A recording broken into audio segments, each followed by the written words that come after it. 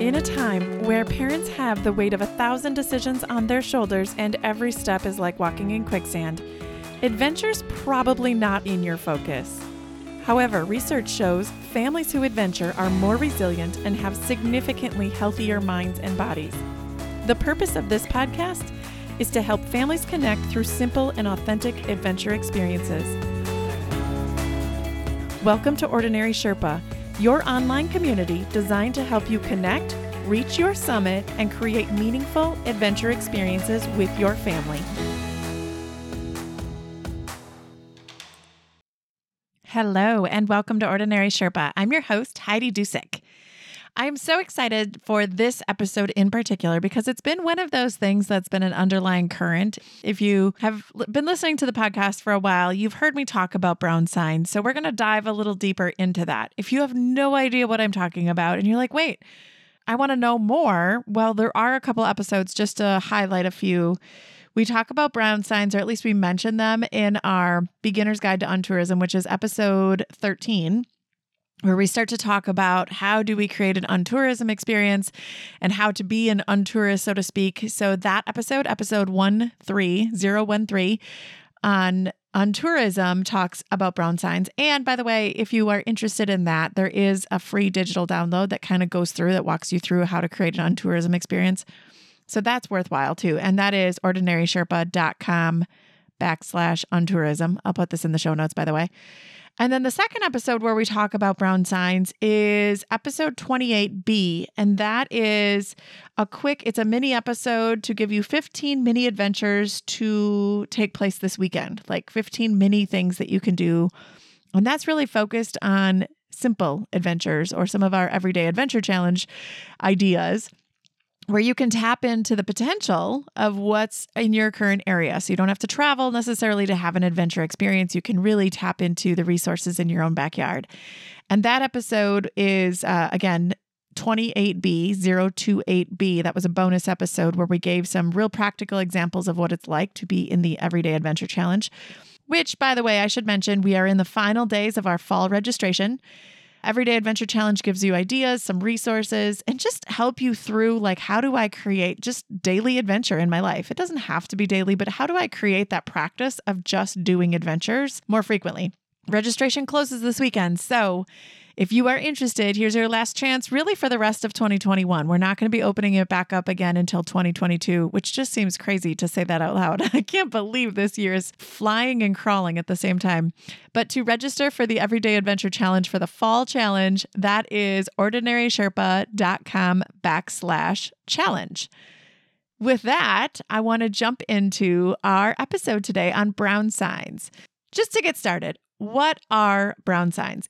It's actually fascinating to know. As I was researching for this episode, they started in Europe in the 1970s, in particular in France. And I've noticed that they've since been seen in Germany and the UK and Australia. So while I'm not clear if this is a universal international thing, I have the indication that it is somewhat international. So while my first exposure was really about 10 to 15 years ago, my husband and I would take road trips. And as the passenger, I get a little, antsy, and you get to notice things. And I was noticing all of these brown signs.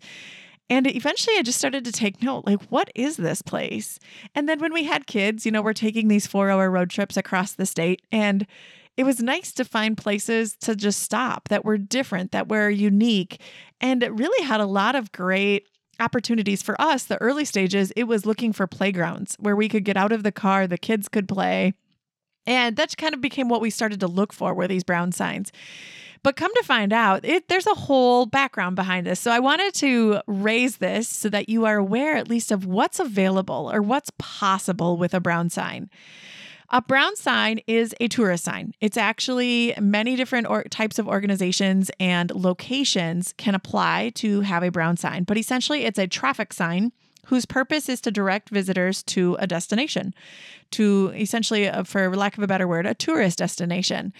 But these aren't flashy signs. And I know as soon as you see them, you're going to realize, like, oh my gosh, they're everywhere, and you have been kind of unconscious to them. So we have just noticed that these were little magic gems. And there's no flashy marketing behind it. There's no bells and whistles. There's no lights. There's really nothing to it other than white words on a brown sign.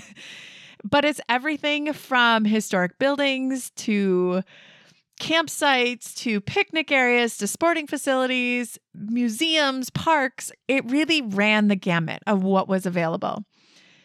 And I just found after we had experienced a couple of these, we would get curious, we'd take note of them. But then when we started to travel more and more, I would look for the brown signs as we were going places. And it really revealed there was an entire world of opportunities that nobody knew about. I kind of felt like I was in the movie Cars, where they're looking at Route 66 and the interstate, and they're like, but everyone's just like driving by. I'm like, yeah, nobody is really taking advantage of these brown signs. So part of my mission in the untourism space was really to reveal what is unconscious to people. And brown signs definitely has a piece of that. But I also will say, in the land of 2020, in the space of COVID and all those things where we weren't really traveling and we were kind of just exhausted, brown signs were just the magic gems of our own backyard, where we found waterfalls and hikes and bluffs and things that just we didn't even know existed. So it's been such a fun journey for us. I wanted to reveal in this episode what is the actual potential of this. And I think many people, when you think of a brown sign, you might think national parks, you might even think state parks. And those are true, but those are ones that everyone knows about. So I'm not going to necessarily talk about state parks or national parks. I'm going to try to focus on all of the other ones. And there's quite a few. So I took one county in Iowa, and this is totally random. I have no affiliation to this county. I didn't even write the county down. And I know you're going to question me on this now, but oops, sorry, I didn't write that down. But I just wanted to make an example out of what the potential is. So in this one county in Iowa, related to the brown signs, there are 12,000 acres that are covered within these brown signs, 22 parks, 32 athletic fields, over 300 events. And by that, these are things that are happening within those spaces. So things like runs or rides or fairs or public picnics or concerts or recreation events like orienteering or regattas or farmers markets or horse rides, performances, swap meets, car shows, food truck events, exercise classes, sports tournaments. You get the picture. There's a lot of different types of entertainment or opportunities, I should say, for adventure in these different places. Endless miles of trails. There's one conservatory. There's one public campground with 46 campsites and 4 scout camps or youth camping areas, which are used obviously for a larger group. There are 2 dog parks, but there was also a note that there are reciprocal access to 3 additional dog parks. There's 2 arboretums, 2 parks for off-road cycling, 1 beach for swimming, 4 canoe and kayak launches, 1 fish hatchery, 1 model airplane flying field, 5 parks with pickleball courts, 4 parks with tennis courts, 6 parks with a designated sledding hill, 2 parks with downhill skiing, endless opportunities for fishing, 3 parks with groomed trails for cross-country skiing, 2 disc golf courses, 3 parks with golf courses, 3 ice skating rinks, 1 working or educational farm, and 1 bird sanctuary. Can we just pause? This is one county in one state in the United States. And did you hear that entire list of opportunities? I know when we talk about adventure, a lot of us think about travel and a lot of us think about just different activities to get outside. And as I was looking at this list, there are things I've never even thought of. Like, who here has flown a model airplane before? I never would have thought to look for that. I just think the opportunity we always assume has to be these big, grand things. And yet there's a lot of really great potential in our own backyards.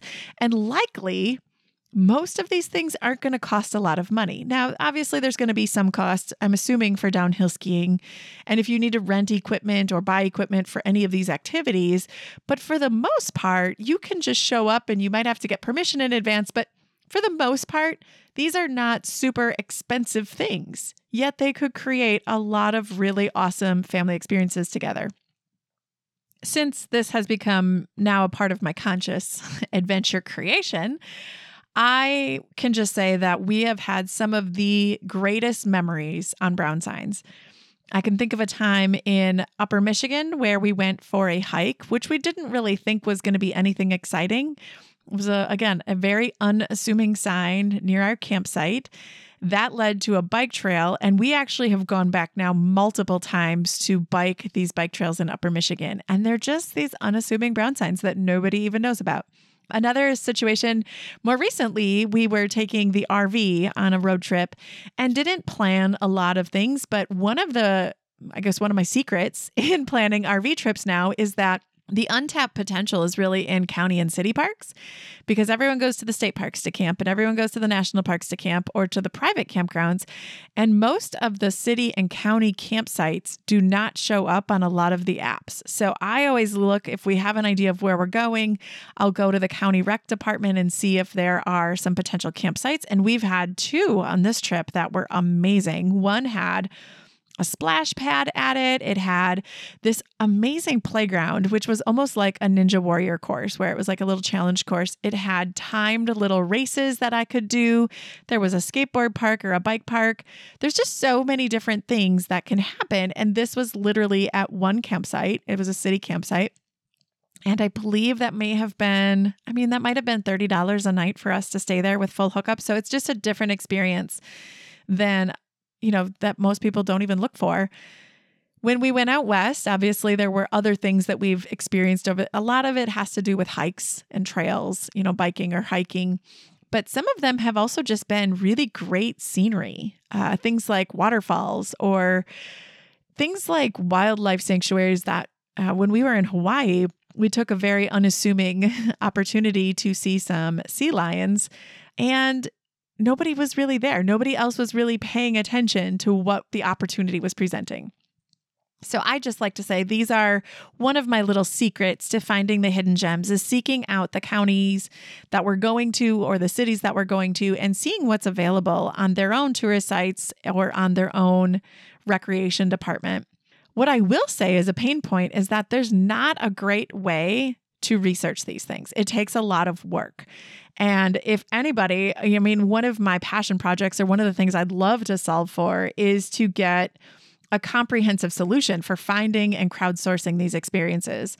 So if anyone, I haven't figured it out. I've been working on it for a while. It's been much more individualized where I'm seeking these things out when I know there's a place I'm going to, or I'm looking for a place, or if I see something, I just take notes and keep it in my own documents. But if anyone is wanting to think about this with me or is interested in helping solve this problem, I'd love to have a conversation. If you want to hit me up or DM, send me an email to connect and discuss this further. I think there's a huge potential to really understand and collate and crowdsource what are the best brown signs in your area. If you're listening to this, jump on the Ordinary Sherpa Facebook group. We're going to do a thread. What's your favorite brown sign? So if you aren't there, you should go there. I don't like to say you should. If you aren't there and you got a little FOMO right now, jump onto the Ordinary Sherpa Facebook group and join the conversation. We're going to have a conversation around where you're located and the best brown sign that you've experienced, and maybe even some that aren't near you. I will say, if you're coming to Wisconsin, one of the most underrated places that I just love is Chute Pond in Oconto County. It's in northeast Wisconsin. It's very unassuming. It's a rural community. But one of my favorite things is they have a natural water slide. So you go down these little rocks into a little pooled area. They also have a fun cliff jump location. It is fascinating, and nobody knows it exists, or very few people, I should say. The locals know it exists, but it's not something that most people coming to Wisconsin would know to go there. So little secret tip for northeast Wisconsin if you're ever in the area. With that, I'll give you 5 key takeaways from this episode. Number 1, don't underestimate the opportunity of a brown sign. Number 2, a county in Iowa had over 25 adventures embedded into one area. How many counties across the state and country have this hidden potential? That's a lot of adventure opportunities. Number 3, when you see a brown sign, take note and get curious. What is the potential of that opportunity?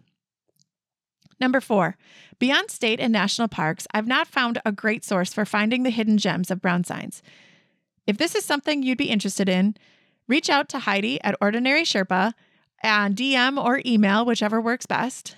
And number 5, If you would like to contribute or share your favorite brown sign, jump over to the Ordinary Sherpa Facebook group.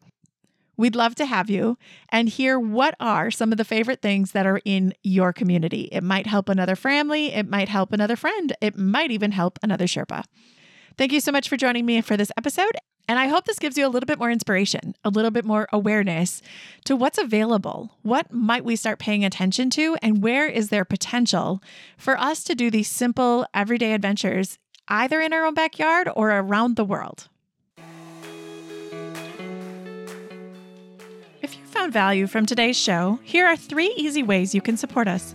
Subscribe to Ordinary Sherpa Podcast on the platform you're listening to. It lets the providers know that you're getting value from the show and want to be around when we release additional content. If you feel compelled, leave us a review. 2, find your friends, family, and others you think would enjoy this show and share this episode. 3, and most importantly, join the community of families interested in creating authentic experiences through simple adventures by going to ordinarysherpa.com/community. We want to hear from you and create content that would benefit your family. Thanks for joining us on this journey as we help families connect through adventure.